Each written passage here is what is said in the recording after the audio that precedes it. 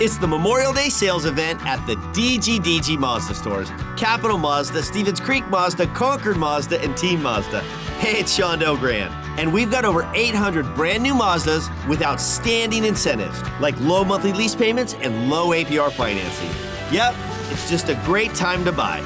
So don't miss the Memorial Day sales event at the DGDG Mazda stores in San Jose, Concord, and Vallejo. Financing on approval of credit.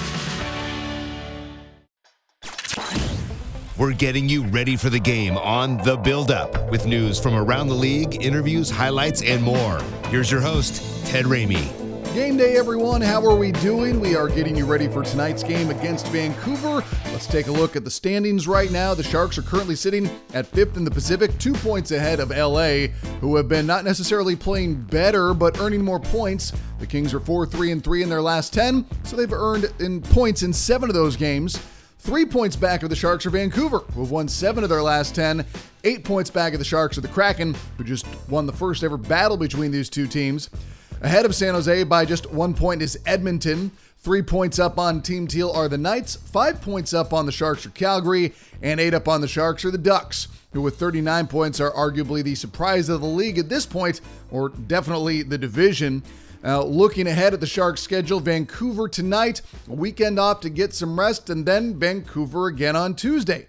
Edmonton on Thursday the 23rd, then another weekend off for the holiday. Monday the 28th in Anaheim, back home Tuesday night hosting the Desert Dogs, and Thursday the 30th hosting the Flyers before the Sharks go out on the road for 4 straight to kick off the new year. Let's take a look at news from around the NHL, and I'll start with our own San Jose Sharks, where Tomas Hertl spoke about the Beijing Winter Olympics and the potential of going versus the realities involved with the current quarantine requirements. Yeah, it's tough one right now. We got some calls. On Monday we talked about it. With NHLPA, the rules and the restriction, and it was tough from the call get something positive. It's tough because you don't really know what will happen, because we just say we don't really know what is happening there right now, because they don't really do social media and stuff, so we don't really know, and anything can change overnight. We seeing now with the Omicron, changing us, same can be here. So even if you fly, next day can something change and you can be stuck be there even longer. So it's really hard right now to go there and be stuck there for 5 weeks. It's just seems almost impossible. So I want to go. I want to go. It's tough to say no to this thing, because I already missed Sochi because I got hurt my first year.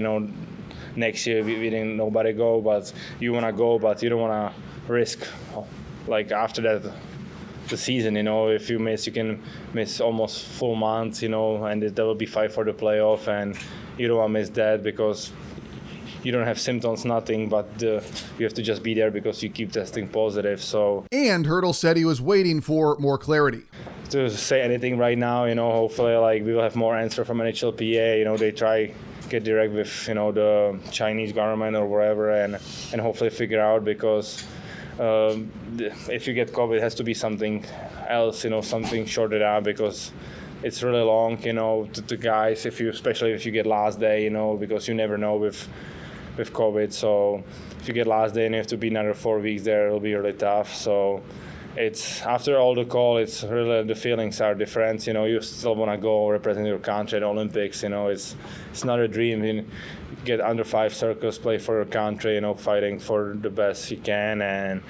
And I kind of got exciting when the rules make up for the CBA. We going for next 2 Olympics. I got really excited, but now it's it's tough. It's all guys, they have families. They already go a month, and they can miss 2 months, and even here, you don't want to miss playing for your team. You hear all and playing with your teammates because you get to the China, so it's really different feelings, I think, for all guys right now, because nobody expects 3 to 5 weeks quarantine, maybe max 2 weeks. I think it was like everywhere else, like here, even in Europe, if you get COVID, you're 2 weeks out and that's it, and this is something new for everybody. So hopefully we get more answers in next couple of weeks.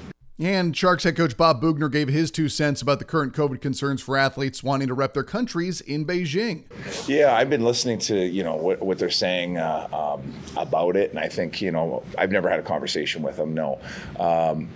But I don't blame them. I think that these players would love to go and represent their countries, but under the current rules, I can't even see how that's going to make sense for any of them.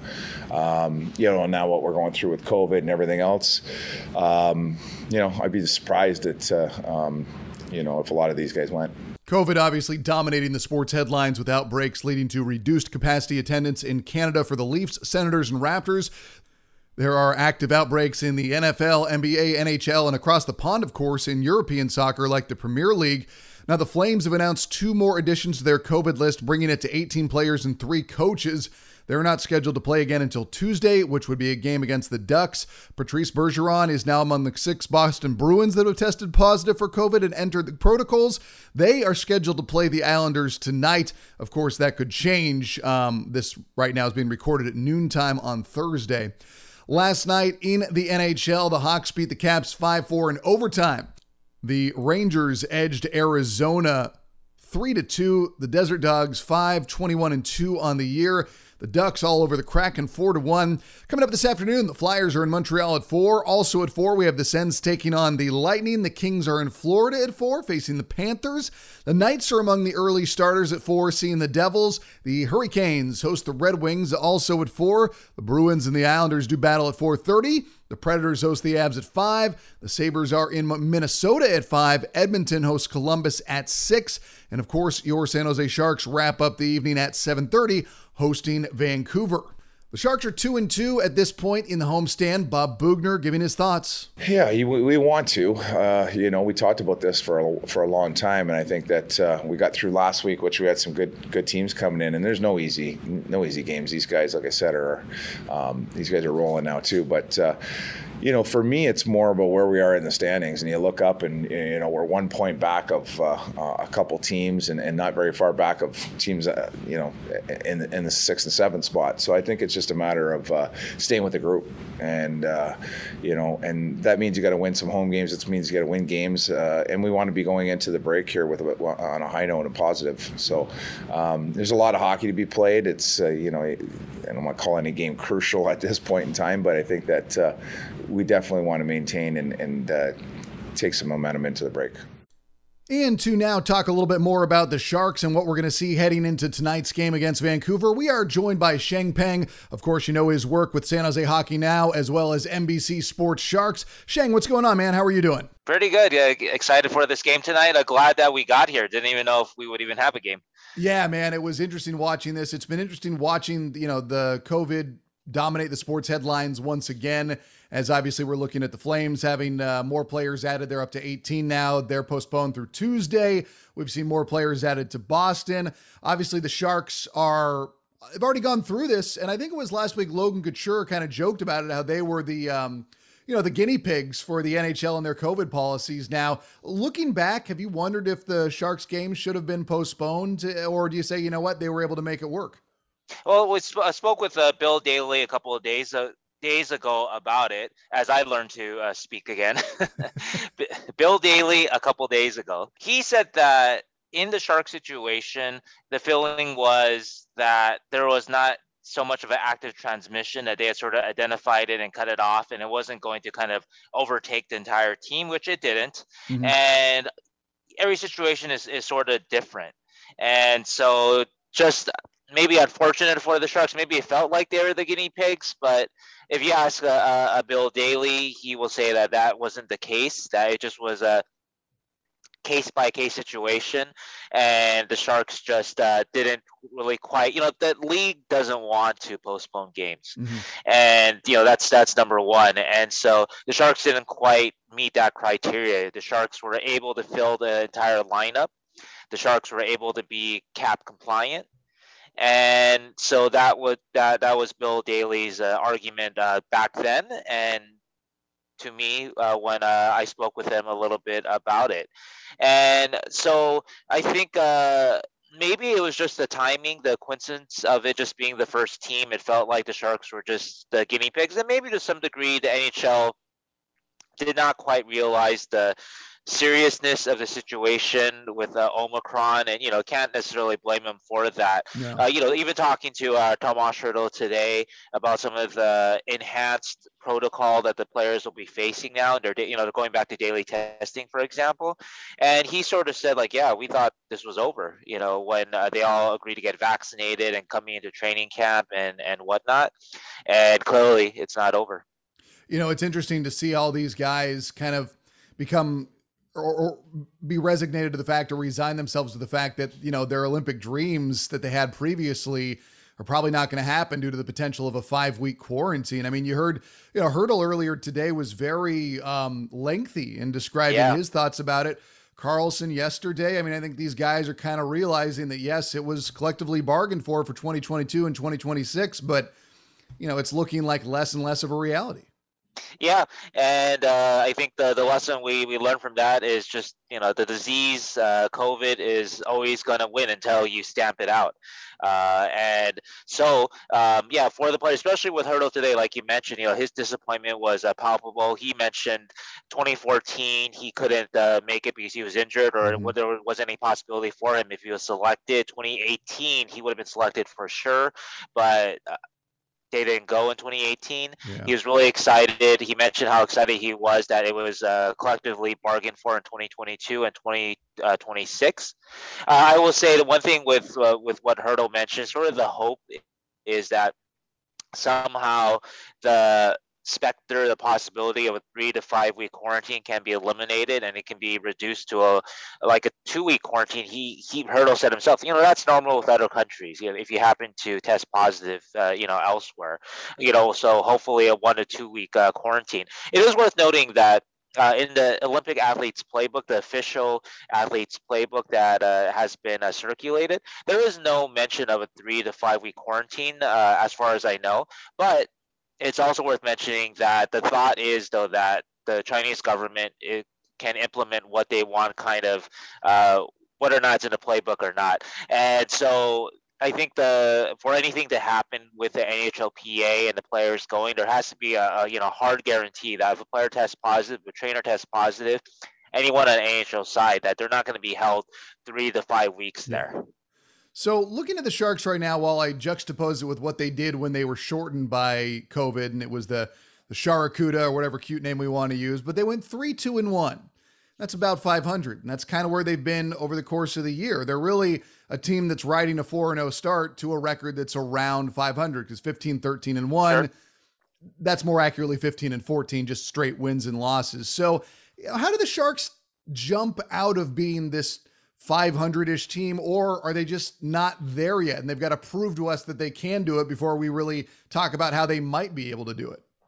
They've got to find some secondary scoring, and the problem with that is that you've lost 2 possible secondary scorers in Kevin Labanc for 3 months and Rudolph Balzers for a couple of weeks now, and hopefully he can come back soon. And now you're leaning on guys who started the season in a minor league, like Noel Gregor, who's actually made a nice account for himself in the dozen or so games he's played with the Sharks, but he only has 1 goal. He's, at the end of the day, he isn't producing yet, even though he's getting a lot of chances and he has been quite effective. And they're going to throw out Jaden Halbgewachs tonight. Hopefully he can get something going offensively. But as long as the offense is only coming from whatever line that Timo Meier is on, Tomas Hertl, Erik Karlsson, they're not going to, hopefully Brent Burns can get a little bit going there. So he obviously has that track record of scoring, and he hasn't scored a ton this year. But if you just look at guys' track records and where the scoring is going to come from, there's not too many places right now that the Sharks can kind of count on, or that have the track record, that guys who have maybe started off slow and maybe will come on, maybe a Burns, maybe a Nick Menino, who has been coming on a little bit, but they just got to kind of eke out these games. It seems like these kind of tight 1-goal-ish games, hopefully get the good goaltending, defend well, and get just enough scoring. And it seems like this is going to be sort of a season-long issue, I guess. Well, you speak to that. I mean, if you look at the games against the Rangers, you only give up 1 goal. You feel like you should walk away with at least a point. Sure.